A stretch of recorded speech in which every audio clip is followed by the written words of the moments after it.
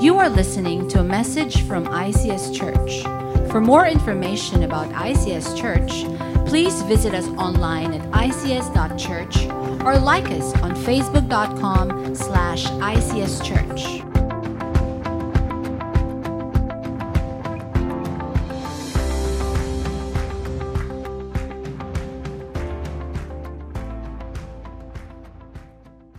Everybody say amen. Amen. Amen. That's a bit delayed, but we made it anyway. Hey, good morning, everyone. My name is Chad. I'm one of the pastors here, and always a joy to have you with us. We do want to let you know, aside from that video prayer, that's not the only prayer I hope you guys are making for the Philippines. I hope that's not the only one. And I hope throughout this week, beginning today, all the way to Election Day, we would continue to saturate the heavens in prayer and ask the Lord to lead us. And so to help us as a church, we actually want to encourage us begin in prayer. Some of you already saw the little sign on this board when you came in. We would love for you to pick up one of these prayer notes. Write down your prayer for the Philippines and paste it on the board outside before you leave. Whether you're a Filipino or not, we would love just for you to come and join us in praying for our nation. Filipinos will be electing national and local leaders on May 9, and we want to ensure that God leads us, especially the church, to be able to vote according to God's purposes and see Him lead us in the next couple of years. But we know that salvation doesn't come from politicians, right? Hope doesn't come from politicians. We're grateful for their leadership, but ultimately we understand that Jesus and God is the one that we need to lead us in every season wherever we are. Couple of things before I get into the word today. Number one, how many guys appreciate the fact that you brought a jacket today?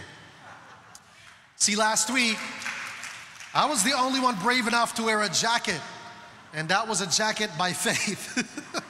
So today, if you brought one, I'm glad you did. It is a little cooler than usual, and next week is probably gonna be colder, like Pastor Sam said.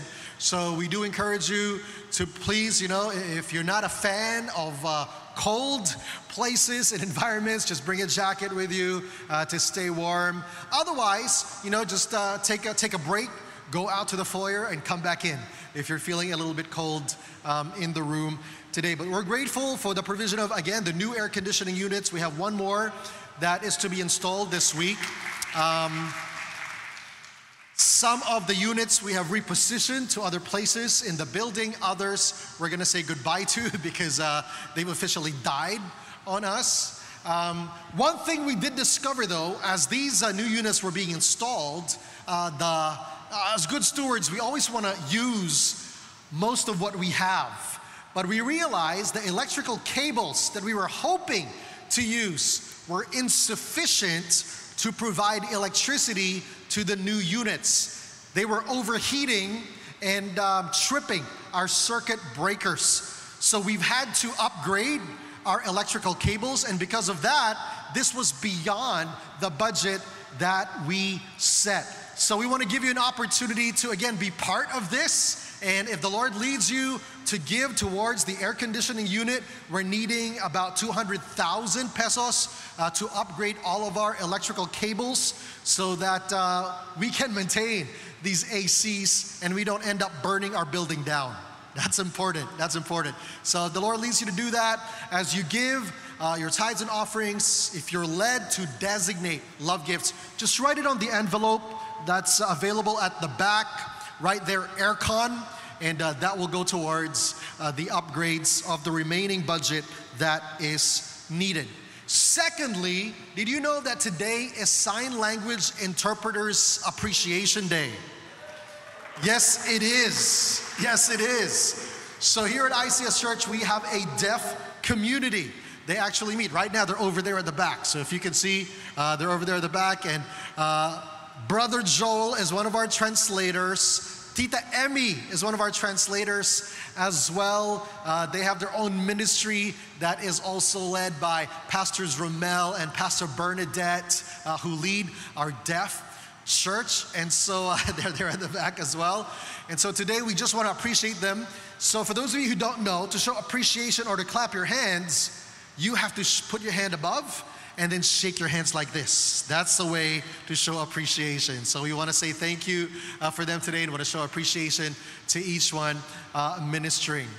This past week, those of you who prayed for our Assemblies of God convention, thank you for doing that. And we want to give you a quick update.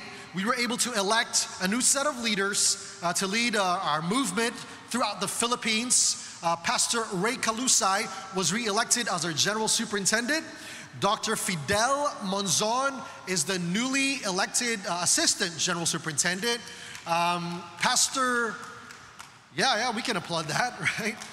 Pastor Alex Fuentes, our former Associate Pastor here at ICS, was re-elected as the General Secretary, and the newly elected Treasurer is Pastor Edgar Salcedo. So we praise God for a successful week-long convention. It was all online, and we're grateful because you guys prayed, we prayed. This is part of the network of churches and ministries that we are part of throughout the Philippines. 4,000 churches in the Philippines, 70 million members around the world, more than 340,000 churches around the world, almost in every nation. And we're grateful that God is continuing to use the Assemblies of God to fulfill the Great Commission until Jesus returns. So thank you for praying and continuing to uphold our movement in this season. So again, I don't know if I said it already earlier, but my name is Chad, just to be sure. For those who are guests here, we're glad that you've come to be with us today. Last week we started a series called City on a Hill. City on a Hill. This was part 2 of this series. And if you're taking notes, just you can write down affect change where you are. Affect change where you are. You know, sometimes if you're not set up correctly, everything that you do after that setup can either, it'll be a disaster. It will be a disaster. I remember when I was a kid, I liked to make block houses or block buildings. And since, you know, I think it's still summer in the Philippines. I mean, it's still pretty hot outside. If you go to the beach, one of the popular activities on the beach is what? Building sand castles, exactly. And you know, everybody has different techniques on how to build sand castles. But one thing I realized is if you don't have a very strong and sturdy foundation, that sand castle isn't gonna last very long. It's not gonna last very long. So one thing I learned was to build a strong foundation. You know, we'd have competitions in youth camps, summer youth camps, and one thing we found out, because they would test it, right? There would be a testing to see if it would stand. We spent a lot of time in building a foundation. So instead of just putting sand as a foundation, we would put rocks in the foundation and really build rocks high. And above that rock, pour sand into it, compact it, put a bit of water, make sure that it's steady enough so it kind of feels like cement. And once that foundation is built, then you start to build the more maybe nicely looking stuff on top. That will be your sand castle. So one thing I remembered, we were in El Capitan in Batangas. This is in youth, when I was still youth here at ICS Church. And we built this. It was awesome because they tried to destroy it by pouring water on it. All of our other groups were in competition with, their sand castles pretty much broke down. But because we had spent time to build a foundation, it wasn't the best looking one, but the moment you pour water on it, it didn't easily break away. The top was a bit destroyed, but the foundation stayed strong. And that's true in a lot of situations. If we don't have a proper setup, if we don't establish our foundation clearly enough, or in the proper and right foundation, when we're faced with choices, challenging our faith, challenging our belief in how we follow Jesus Christ, we can easily be swayed away. We can easily be taken by the tide of whatever's popular, or sometimes even our feelings themselves. And so it's important that we learn to have that right kind of setup, that right kind of foundation. Because when we have that foundation in place, you know what's going to happen? Whatever comes to us, in whatever season of life, whether there's a pandemic or not, whether it is the government that we voted for or the government that we didn't vote for is in place. If we get challenged at work because of our faith, or when we experience all kinds of testings and trials, we will be able to make our choices with clarity, courage, because our convictions are established in the right kind of foundation.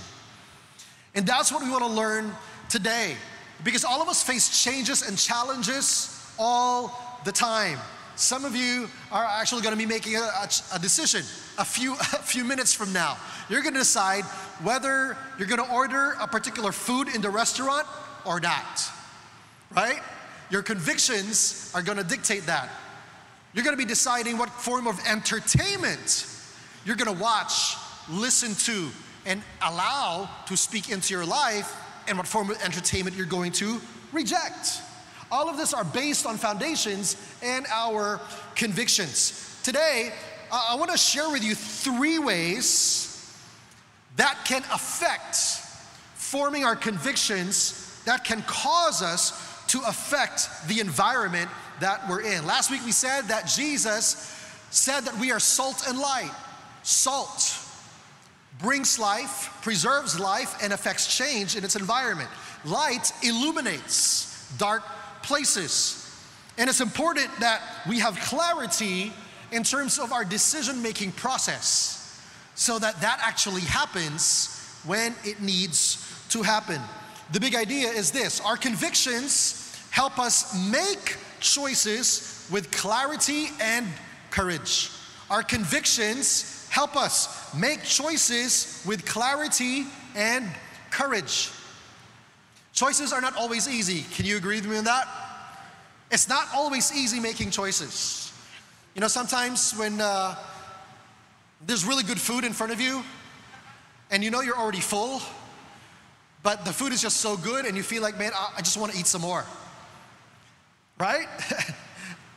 You're being enticed to take some more, especially if it's boneless pork belly with crackling all around, with a nice pinakurutan dip, right? You're already full, but you're like, man, I've got to make a choice. Do I keep eating or do I stop eating? One of the convictions that you have is, I'm just going to live for now. I'm going to enjoy now, because if I don't do this now, I may miss out. That's a conviction that some people have, right? Some people, their convictions are, I still want to grow old with my wife. I want to be a grandparent to see my grandkids. And so that becomes the core conviction, and they say, okay, I'm going to stop right now. I'm going to stop eating because, my blood pressure, diabetes, I've got that in my family, and I should probably make those wise choices now. So whatever is in your core conviction actually helps you make that decision. It's not a right or wrong thing, right? It's food. But your core convictions help you decide what you should do. There are some things that we need to do in terms of daily choices, and there are some things that we have to face that are a bit more difficult, especially when our faith is being tested. When we're faced with something and we know that if we do it, succumb to it, go in that direction, it would cause us to sin. What would you do? So we're going to learn 3 steps, 3 things from the Old Testament that will enable us. It actually helped these individuals do what they needed to do, and it allowed them to affect a change, not just in their own life, but in the immediate surrounding they were in, and an entire empire was transformed because of it. We're going to go to the book of Daniel. Daniel lived in the Old Testament times, and he's considered a prophet. But he lived in a time when Judah and Israel was a divided kingdom. It was no longer the strong, feared kingdom that was once led by David or Solomon. Because of idolatry and disobedience to God, Israel became a divided kingdom. There was now the kingdom of Judah and the kingdom of Israel, led by two different Jewish leaders. They weren't strong enough to fight off the invading armies, and because of their disobedience and idolatry, God's blessing had been lifted. God's protection had been lifted out of them. And here in Daniel chapter 1, we're going to read the entire chapter. We don't usually do this, but I want to take time to read the entire chapter so we can understand the background of what's going on and really see the foundations that these young men were setting themselves up in that would set the trajectory towards the kind of life that they would live as foreigners in this new kingdom. Daniel chapter 1, it says here, in the 3rd year of the reign of Jehoiakim, king of Judah, Nebuchadnezzar, king of Babylon, came to Jerusalem and besieged it. Babylon was now the new superpower in the Middle East, and they were just taking over all of these smaller and weaker nations all around. Judah just happened to be one of them. And so when Nebuchadnezzar came knocking, there's nothing that they could do. Nebuchadnezzar came, and in verse 2 says, "And the Lord delivered Jehoiakim, king of Judah, into his hand, along with some of the articles from the temple of God. These he carried off to the temple of his God in Babylonia, and put in the treasure house of his God," small g. "Then the king ordered Ashpenaz, chief of his court officials, to bring into the king's service some of the Israelites from the royal family and the nobility, young men without any physical defect, handsome, showing aptitude for every kind of learning, well informed, quick to understand, and qualified to serve in the king's palace. He was to teach them the language and literature of the Babylonians. The king assigned them a daily amount of food and wine from the king's table. They were there to be trained for 3 years, and after that, they were to enter the king's service." So here it was. Judah was just there sitting, and an occupying nation comes, takes over. They don't have a choice. They either surrender arms or they end up dying. So those who end up surrendering, all the treasures of Israel, of Judah, are brought to Babylon. And it's not just the treasures. What did you else see here? It's also the people.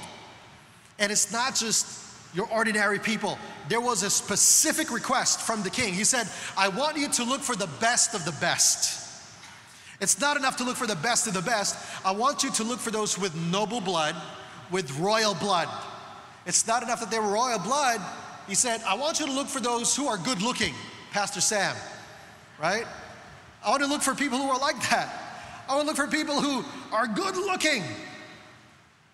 Not just that. I want to look for people who have good aptitude, people who can learn things, people who are smart, highly skilled.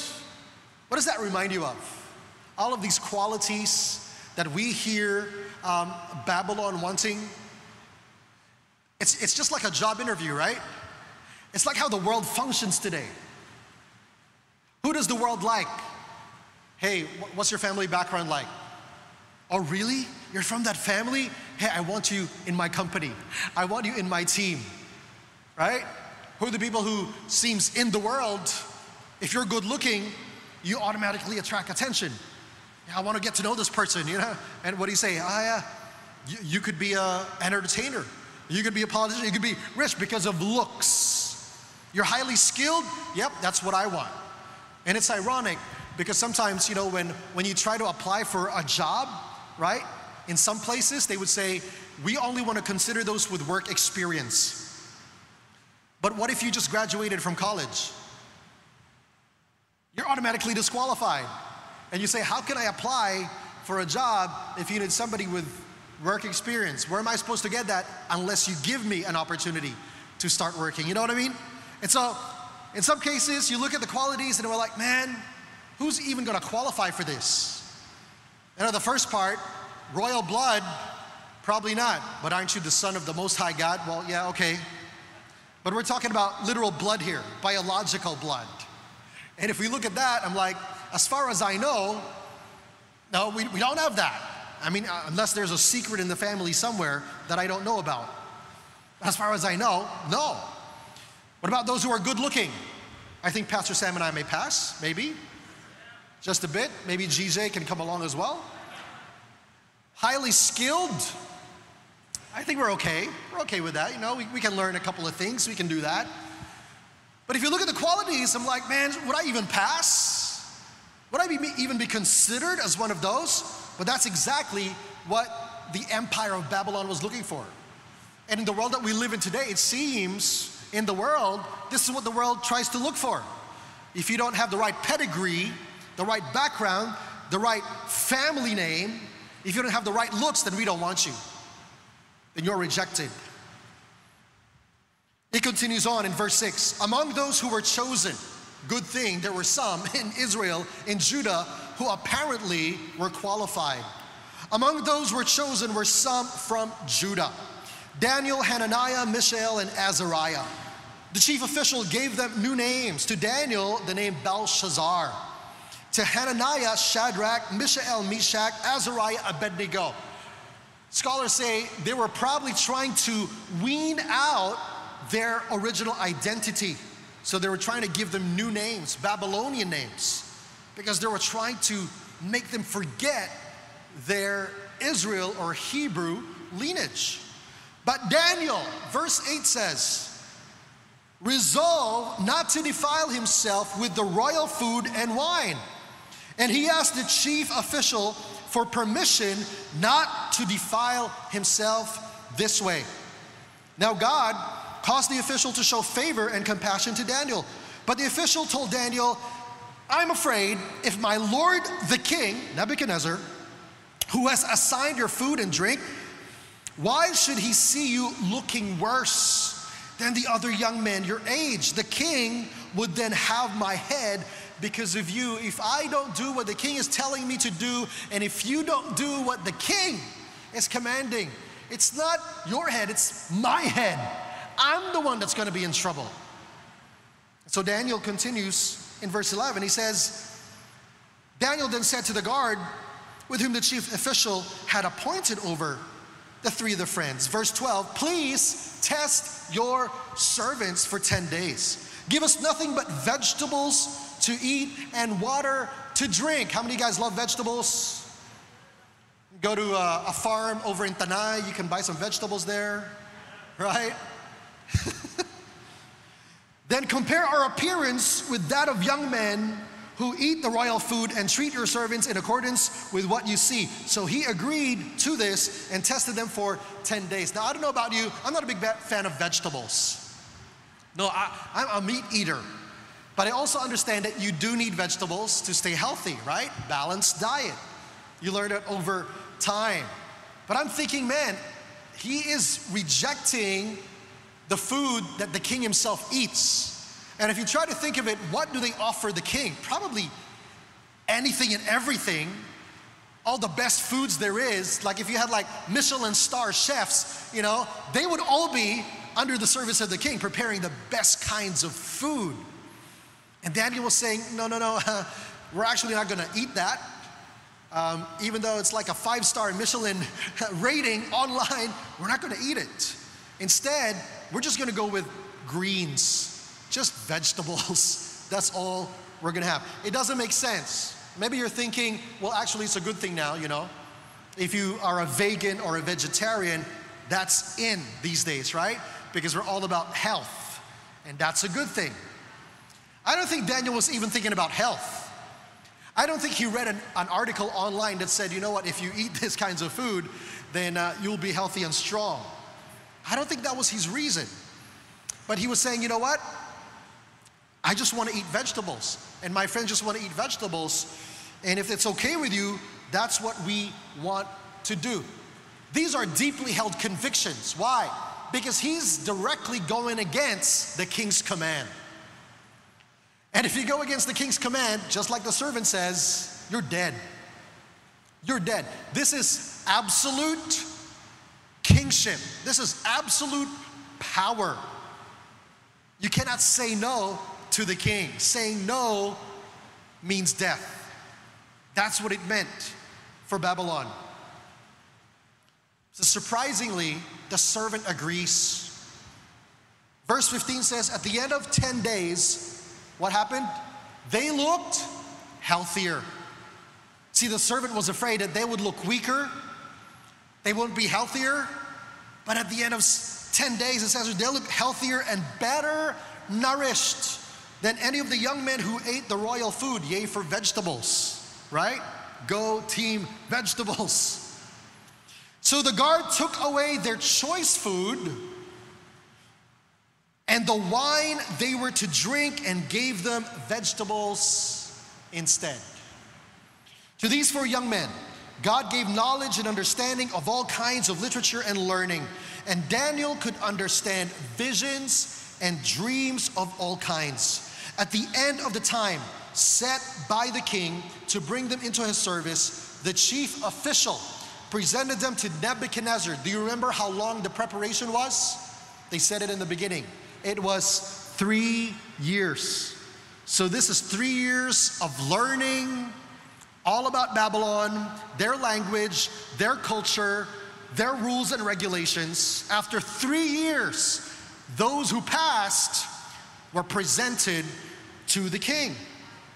It says here in verse 20, in every matter of wisdom and understanding about which the king questioned them, he found them 10 times better than all the magicians and enchanters in the whole kingdom. And Daniel remained there until the first year of King Cyrus. That's pretty impressive. And this is just the introduction to the entire book. Those of you who've been Christians for a while, you know what happens to the rest of the story. Those of you who may not be familiar, we're going to revisit some of these things that took place. But, you know, that little phrase towards the end, it says there, Daniel remained there until the first year of King Cyrus. Do you remember who the king was right now? Nebuchadnezzar. He's a Babylonian. But it says there, he was there until King Cyrus. So quick overview. What would happen after this? Yes, he would serve Nebuchadnezzar for several years. But after Nebuchadnezzar's time, he would die and his son would come into power, Belshazzar. Daniel would go on to serve Belshazzar for several more years. But because of his disobedience and pride and arrogance, right, another nation would come and take over. The Medo-Persian Empire would become the next superpower. You know what? Who was still there? Daniel was still there, and he would end up serving Darius, the Persian king. And because God wasn't finished with him yet, he was about 80 years old by that time. After Darius' reign ends, the Persian king, the king who would follow after him, Cyrus, would come in. And that's where he's mentioned. He ended up serving how many kings? Not 1, not 2, 4 kings. And he ends up serving 2 different superpowers throughout his lifetime. He wasn't even Babylonian. He's not even Persian. He's a slave.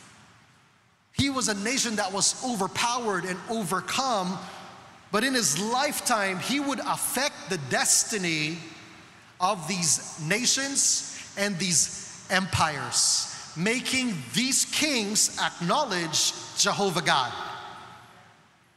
And I believe all because it was very clear to him from the very beginning, young as they were, they clearly established their foundations. They knew who they were for. They knew that despite of the fact that there was a larger, bigger, scarier empire that was overpowering and that was now ruling over them, their obligation, first of all, was not to this king, but to the King of Kings, which was Jehovah God. And I believe it was because of that conviction that God allowed them to experience his favor and his blessing, not just under one king, but under 4 different foreign kings. They were the minority. They weren't even the majority. But how many of you know that when God moves and uses you, even if there's just one of you, God can change the entire situation for His favor, using you for His glory. So the question today is, how did that happen? And is this still possible today? Do you believe that God can use you to change the situation in your homes? Do you believe that God can use you to shift the situation in your workplace for His glory? What about this? Do you believe that God can use you to change the situation throughout the Philippines, in our nation? You guys don't sound convinced. Do you believe that God can use you to shift the nation for His glory? I'm getting there. You're sounding a bit more convinced. But hopefully at the end of this message, you would know that this is God's word for you. Remember what Jesus said last week? You are the salt of the earth. Maybe you're still not convinced.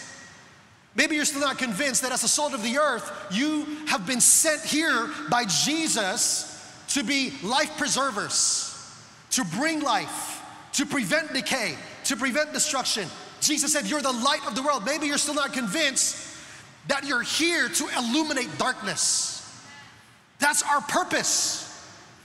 Daniel and his friends apparently, they weren't intentionally doing that, but because of their foundations, God used them to be light, to be salt in a dark Babylonian, Medo-Persian empire. They were pagan.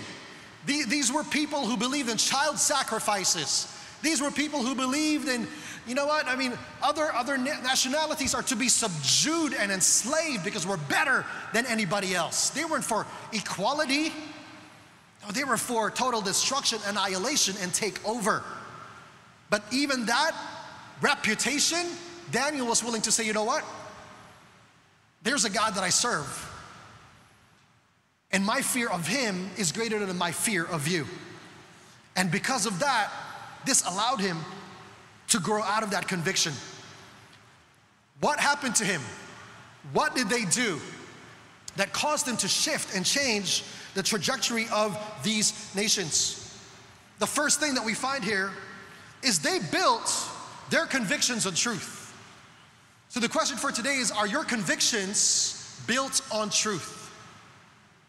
What are your convictions based on? What do you mean? What do you mean, Chad? What convictions?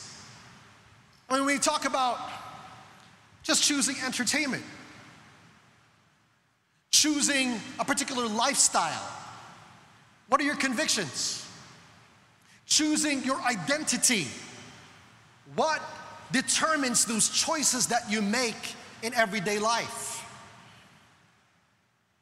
Daniel was convinced that God was the one true God. Like Moses said, I am who I am. And Daniel said in verse 8, we will choose not to defile ourselves. What do you mean? Because eating the food that was offered to the king was against their belief and instruction from the Old Testament. If there were food that was offered to idols, if there was food that had blood in it and had meat in it, that was against the Jewish belief. They had to follow the Levitical diet, and in the Levitical diet, these were the only kinds of food that we were permitted to eat, because the moment we eat that food, we have committed sin against our God. This is how strong his convictions were. It wasn't, we just want to eat vegetables because vegetables are healthier for you, because we're going to look better after 10 days if we eat vegetables.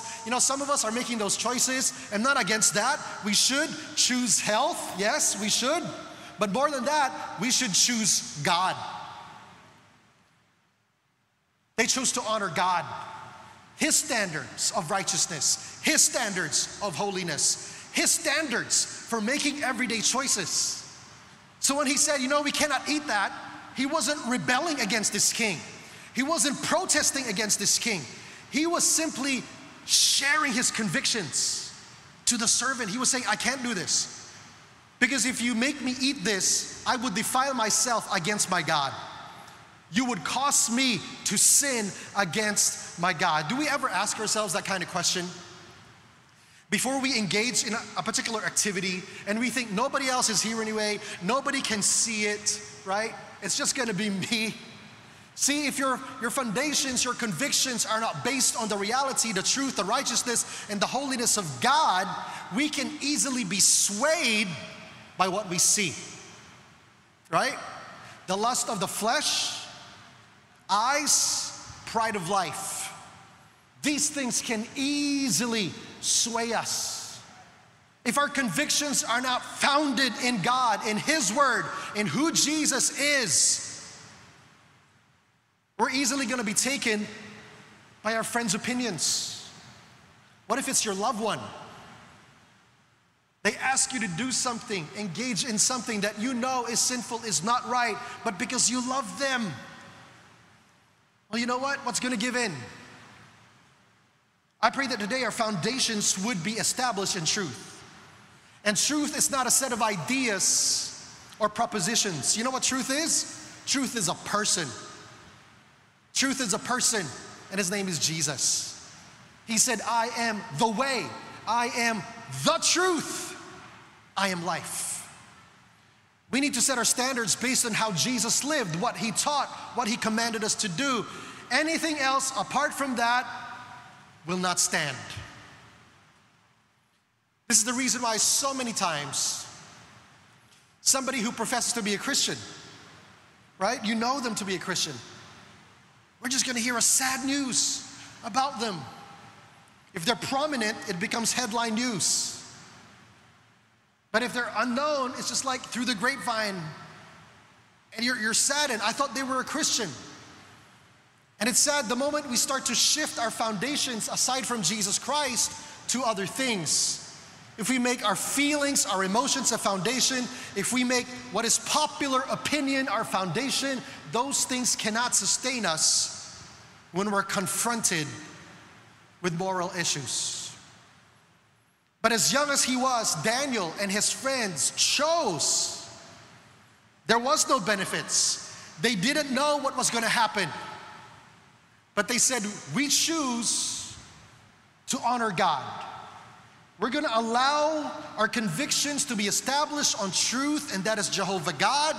And as Christians, that needs to be Jesus, His Word, what He has said. When we do this, it doesn't matter if the seasons change. It doesn't matter if the government that we choose to be elected gets elected or not. Will that change the way that we do life? I hope not. It doesn't matter if your life will be threatened. And you know, that's exactly what happened to Daniel. Their lives were threatened. 3 kings later, King Darius, the Persian king, comes into play. And people who were jealous of Daniel, because Daniel was getting promoted. Daniel had the ear of the king. His opinion mattered because he had the gift of dream interpretation. There were wise advisors to the kings. And you know, when we start getting promoted by God, people around you will start to get jealous, right? People around you will start to get envious. And there were some who were envious of Daniel. So they schemed against him. They saw how faithful he was to Jehovah God. 3 times a day, he would pray in the direction of Jerusalem. And so they trapped him. They convinced the king, wouldn't it be nice if the trumpet would sound and everybody in your whole empire would bow down and worship your idol, your image, your statue? That would be so good. And of course, they played to the ego of the king or the boss. And the king says, yeah, that sounds like a good idea. Let's do that. Let's make it a law. And the king's law cannot be broken. And sure enough, when the trumpet sounded, everybody, if you want to live, you better bow down. And they bowed down. But it says this in the Torah that Daniel did what he always did. Even when the trumpet sounded, he just did what he always did. He bowed in prayer towards Jerusalem. because that's where the temple was. That's where the Ark of the Covenant was, the symbol of God's presence. And the schemers, the jealous workers said, hey, look, king, this guy that you like so much, this guy that you trust so much, he's not even honoring your law. And Daniel has to suffer the consequences. The king says here, tells us Darius is heartbroken because he loves Daniel. He honors Daniel, he reveres Daniel. But he says, I cannot break my own law. And so he ends up getting thrown into the den of lions. And you know, sometimes when we're faced with the hardest things, here's the truth. When we honor God, God honors us. And God, what does God do? He decides, I'm going to shut up the mouth of the lions. I'm going to decide right now that Daniel's not going to die. It's not the day of his death. Not yet. The next day the king comes and he says, Daniel, are you still alive? Because he's worried. Daniel responds, yep, I'm still here. He is dumbfounded. And because of this, he commands those who schemed against Daniel to instead be thrown into the lion's den. And it tells us here, these were not vegetarian lions. Because even before they touched the ground, it says here they died because the lions broke every bone in their bodies. So it's like if you say, you know, maybe they weren't hungry, no, they were. But for whatever reason, supernaturally, God shut their mouths. The enemies instead suffer the consequences. And Darius declares, you know what? There is no God like Daniel's God. We are now going to worship him. Nebuchadnezzar did the same thing. Because only he could interpret his dream, Nebuchadnezzar declared the same thing. We're not going to worship Daniel's God. These two kings declared to the entire empire, yes, these guys are slaves. Yes, these guys are not even Babylonians or Persians, but their God is real. Their God is mighty. Their God is greater than me. And we're going to worship this God. Why was Daniel bold enough to do that? Because when he was young, he already determined not to defile himself. He resolved not to defile himself. He resolved that my foundations are going to be Jehovah God. Truth will be in him. And regardless whether I'm young or I'm old, he was 80 years old when he was thrown in the lion's den. He was 80. He had not changed. In fact, I'd probably say that his convictions became stronger at that point. Secondly, one of the things that we find here, if we're going to affect change where we are, we need to learn to honor people. We need to learn to honor people. Daniel did this. You go back to that whole chapter that we read. Again, he has no idea of what is yet to come. But you could tell that his demeanor seems to be a lot like Jesus. Daniel, here's the food. You and your friends need to eat all of this. And what does Daniel do? No, we will not eat this. Those who eat this are going to hell. You're going to hell. You're a pagan nation. You don't deserve Jehovah God. All of you are going to hell. Is that what he did? Now, sometimes that's what Christians are known for, right?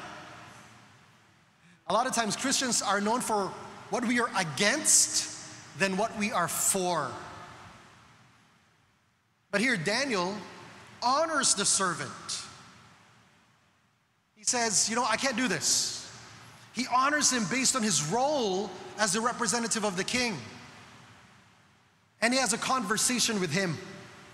He says, I can't do this because I'm going to defile myself if I do this.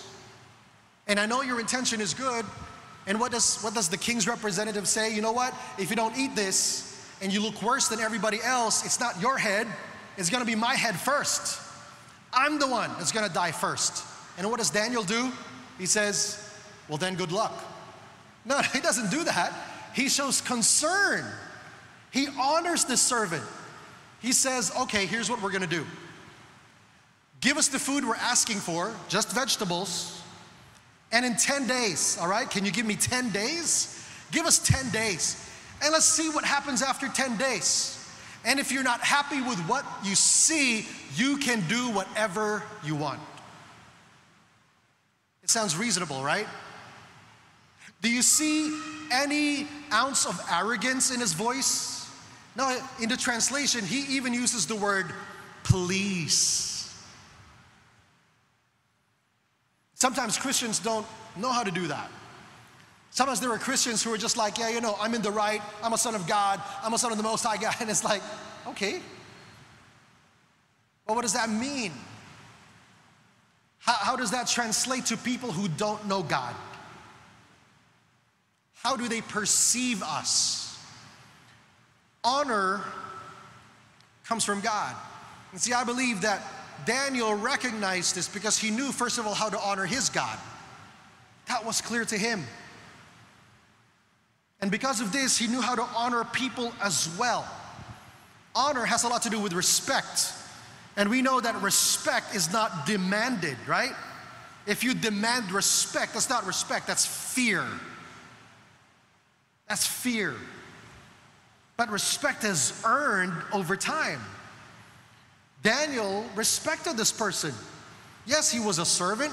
He wasn't the king, but he showed respect for him. And he said, you could even sense that there was a bit of concern there.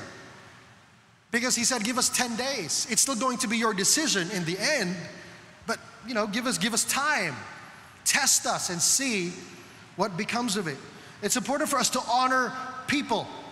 Because when we honor people, honor begets honor. Right?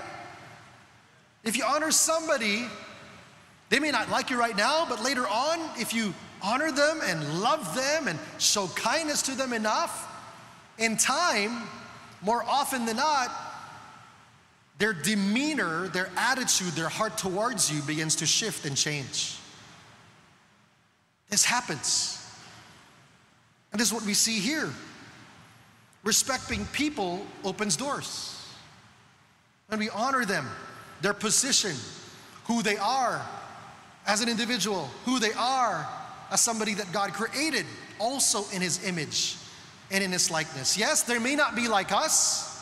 They may not have our convictions. They may not share our faith.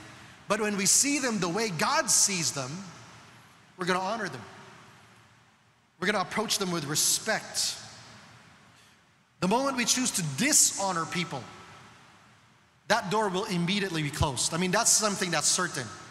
The moment we show disrespect to somebody, right away, that door is closed. If we're going to have any hope to affect change, influence in our workplace, in our family, in our nation, we got to learn to honor the people around us. Thirdly, we find Daniel and his friends being led by their convictions with clarity and courage. Clarity and courage is what leads them. They communicate this to those. They don't just say no for the sake of saying no, but they explain why they're saying no. That's a bit annoying, right? You know, sometimes you ask somebody to do something and they say, no, I don't want to do it. And you ask them, why don't you want to do it? I just don't want to do it. Why don't you want to do it? I just don't want to do it. And they don't want to explain to you why. And it's frustrating because it's just no. Here it's clear for Daniel, he wasn't just saying, no, I don't want to eat this food. Can you imagine if that's all he said? Why don't you want to eat this food? It's the best food there is. It's the same food that the king eats. I just don't want to. I just don't want to, right? I mean, it sounds like a brat. But he was able to communicate it with clarity, and not just that, he was able to communicate it with boldness and courage. Why? Because he says, you can test us after 10 days. And he was so convinced that there was going to be good results in 10 days that he was willing to bet his life on it. Because after 10 days, if you don't like what you see, you decide, right? He gives him the power. You decide what to do. It's like what happened to his 4 friends. The same thing. The empire, the king said, if you don't bow down, you're going to die. And just like Daniel, they had the same conviction. They said, we're not going to bow down to this idol. Okay, what's the result? We're going to throw you in the fiery furnace. You're going to die. Okay, you've got to do what you need to do. We know that God's gonna save us. But if He doesn't, we will still not bow down. Whoa, whoa, whoa, whoa. That's really interesting. I mean, that sounds very defiant, doesn't it? That's defiance. Your life may be taken from you and you're still not gonna give in. I mean, just come on, just bend your knee, just bow down. It's just gonna take a second. Nobody's gonna know. No, but God will. He will. And He's the one that I choose to honor above all. I choose to honor God above all. And I want Him to determine my choices every day.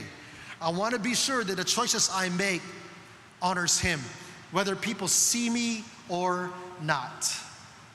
See, Daniel, when he prayed, he didn't pray so that everybody would see him. It tells us in the story, he prayed as he normally did. He just did it. These friends did the same. There will be times when, yes, you will need to speak out. But whenever we voice our opinion on the side of God, we need to be sure that the character of God is always seen through that. And last time I checked, when they talk about the fruits of the Spirit, it was love, joy, peace, patience, kindness, goodness, faithfulness, gentleness, arrogance, pride. Is that what we see? No, it doesn't. Pride and arrogance, that's not a fruit of the Spirit. Self-control is, love is, kindness is. That needs to manifest in our life. There will be times when we will need to voice out where we stand, right? Maybe not so much about individuals because we don't know what those individuals are. In a few days' time, we're going to be voting. Some of you in this room will vote for some people I will not vote for. And that's okay, because we believe that the Holy Spirit is speaking to each one of us. You need to be led by the Holy Spirit to determine who God is leading you to vote for, based on your convictions founded on the Word of God. Do they stand for righteousness, justice? Do they reflect God's heart? Can they govern the way that God is expecting them to govern? And we need to exercise that voice and let that come out. Daniel probably didn't know that he would end up serving 4 kings.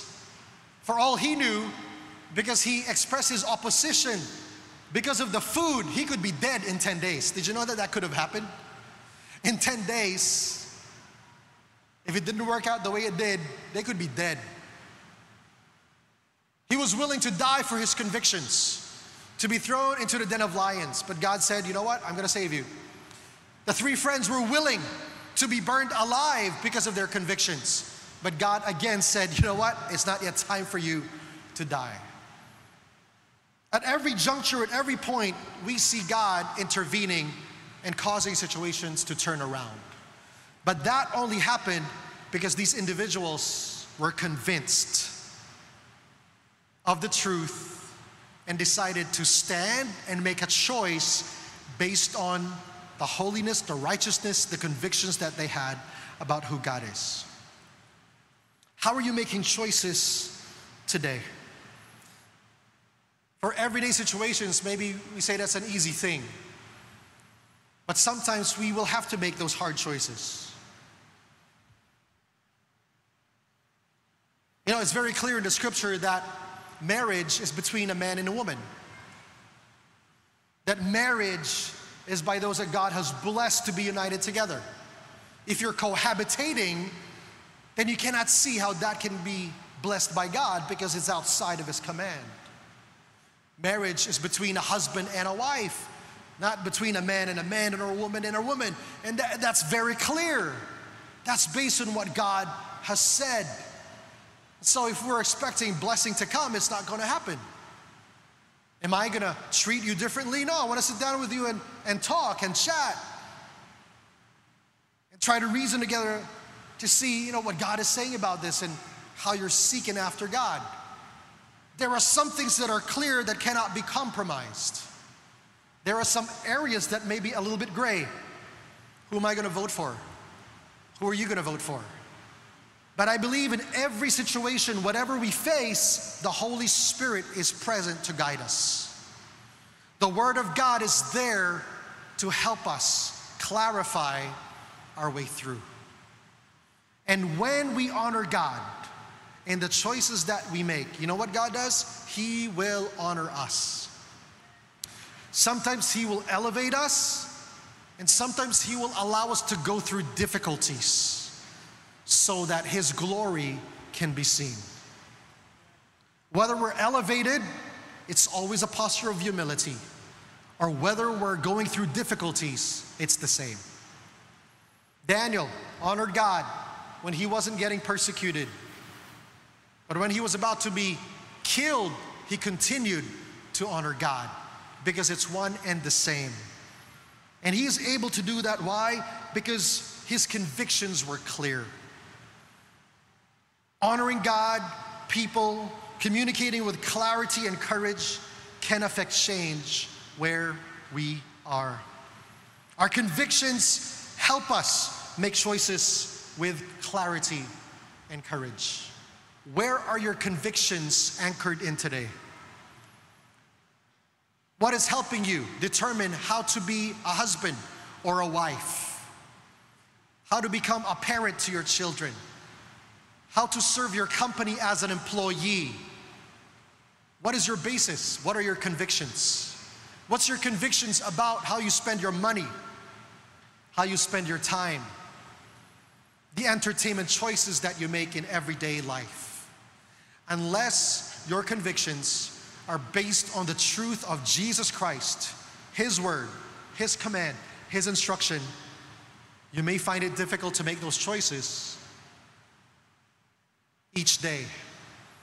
And I want to encourage you today, if you haven't decided yet, choose to make Jesus your foundation.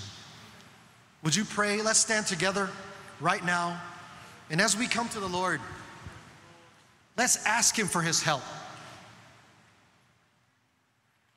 Because it doesn't matter if you're the only one that's there, that's different.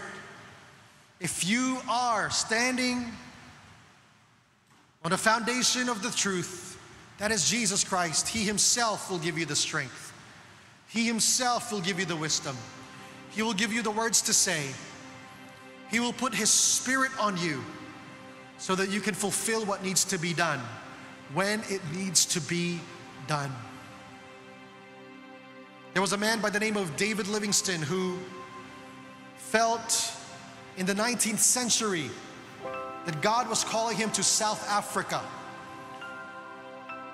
South Africa right now, parts of it, especially Cape Town, is a developed city, is a global city. But when David Livingstone went there, it was nothing like that at all. There was nothing there. But he knew that God called him to bring the word. He was a doctor by profession. So he treated those who were sick there with medicine. He shared the gospel of Jesus to them. But tragedy happened in his family. His child died while he was there, followed shortly by his wife until he was the only one. And in his memoirs, he was starting to doubt God. He was saying, did God really call me here? Because there's not a single soul that's come to faith in Jesus. Instead of a good news, my family has instead died. Until finally, David Livingstone himself would die on the South African soil and would be buried there without him ever seeing a single soul come to Jesus Christ. But you know the amazing thing? After his death, it was there that the one who was serving him throughout that entire time chose to put his faith in Christ. And through this individual, he would begin to evangelize others in his village and beyond that would cause many to come to faith in Christ. Years later, more missionaries would come. More African Christians would put their faith in Jesus Christ, causing the nation of South Africa to become a predominantly Christian nation. None of us can see all the way into the future about how God can and work and will work through us.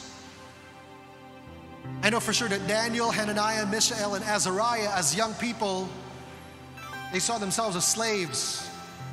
But despite the fact that they were slaves under captivity, they saw their God was greater.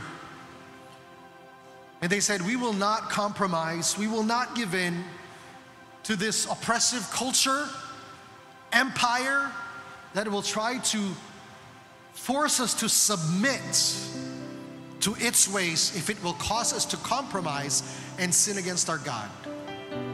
And as they chose to honor God at their young age, they would see God use them from season to season, one king after another king.